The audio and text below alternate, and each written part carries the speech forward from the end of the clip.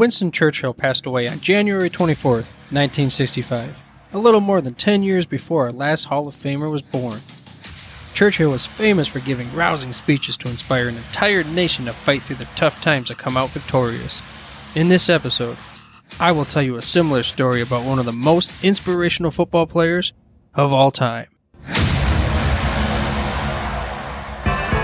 Welcome to the Football History Dude podcast, where each episode is a journey back in time to learn about the rich history of the NFL.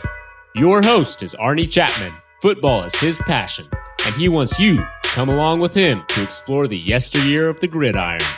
So hop on board his DeLorean, and let's get this baby up to 88 miles per hour. This time as we step off our DeLorean, the date is May 15th, 1975, and we are in Lakeland, Florida. And this is the final part of our 8-part series where we're releasing a daily episode that covers every single 2018 Hall of Fame class member. And like I said, these are some shorter episodes. And it is August 4th, the day of enshrinement. And we are, going to cover the life and career, very briefly, of Mr. 1, Ray Lewis. But before I get started, I wanted to remind you to head to thefootballhistorydude.com for the show notes and to make sure you mash that little subscribe button on your podcast player of choice so you get the hottest, freshest out the press episodes each and every week. I'd also appreciate if you headed over there and gave me an honest review of the show. But now let's get to our Hall of Famer. And yes, I alluded earlier that this is my favorite non-Detroit Lions football player of all time. And he went by Mr. Raymond Anthony Lewis, and he was number 52 for the Baltimore Ravens for 17 years. He came in at 6'1", 240 pounds, but this dude had some speed. I'm telling you, there's a play in his second year where he was 15 yards behind Eric Metcalf, and he still chased him down. With that size-speed combination, and what we're going to get into as far as his leadership goes, there's no denying that he definitely belongs in the Hall of Fame this year. His college was from University of Miami, which is totally fitting because he wreaked havoc on the field just like the Hurricanes do on regions across the nation. The year he came out was kind of a unique situation. You see, he would be drafted by the Baltimore Ravens, number 26 overall in the first round, back in 1996. However, he was the franchise's second ever pick. Now, the first pick that year was Hall of Famer Jonathan Ogden at number 4. Now, talk about a pretty first day and a first draft for a franchise, which is another reason why Mr. Ozzie Newsome was inducted to the Hall of Fame back in 1999. And we most certainly will ultimately end up having an episode that is dedicated to the life and career of Ozzie Newsome, who wreaked havoc on the field as well as in the general manager's perspective. But getting back to Ray, the ultimate field general, the physical play, leading in the weight room, the motivational speeches, but maybe even more appealing was the speeches that he would give after a game that they lost to lift the team back up. There's a quote from Ozzie, the same Ozzie Newsome that I just talked about, explaining kind of like what he pictured Ray Lewis as, and it went as such. For 17 years, we could point to number 52 and tell the other players, follow his lead. Practice like Ray practices. Prepare like Ray prepares. Be a great teammate like him. It was our privilege to have him as a Raven. We are all better for having him here. His play on game day speaks for itself. Even in that small group of who have the honor of being a Hall of Famer, Ray stands out. When you talk about the great players of all time, no matter position, he is among the greatest of the great. John Harbaugh talked about how Ray established what it meant to play like a Raven. So many people talk about his leadership, but the most passionate possibly was from Shannon Sharpe. And there was a little quote that I wanted to give to you, and it went as such. Before we get to his play, Ray is the greatest leader in team sports history. No one is even close. I'm telling you, being a leader is easy when, everything's going your way and you're winning. It's those times when you're down and you're losing, or your team just came off of like a tough loss, something that, if you would have won, you would have got to the Super Bowl or something like that. And this happened. They were in the AFC Championship game against the New England Patriots.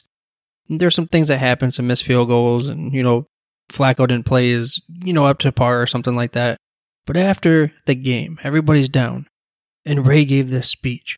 It's just one of the most motivating and moving speeches after a loss that gets you to want to get to the next year's goal of the promised land. And I'm just telling you, you need to go back and watch it.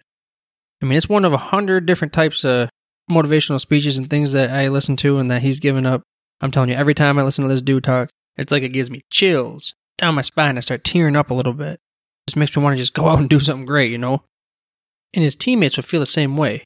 That next year, after displaying that kind of ability to take the team on his shoulders after a heartbreaking loss, he would end up leading them to a Super Bowl victory the next year.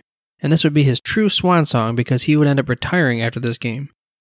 He tore his tricep muscle mid-season, but he still showed that leadership to help the team through the year. He participated in the team's postseason run to win the Super Bowl. At the time, I knew it was going to happen. He was going to go out on top, just like Peyton Manning or John Elway or any one of the other guys, the greats. But getting back to the field, everyone feared playing him. QBs couldn't stand seeing him across the line. Wide receivers didn't dare come over the middle. Running backs, they get shut down. I always joked about how he single-handedly ruined Jerome Bettis' career.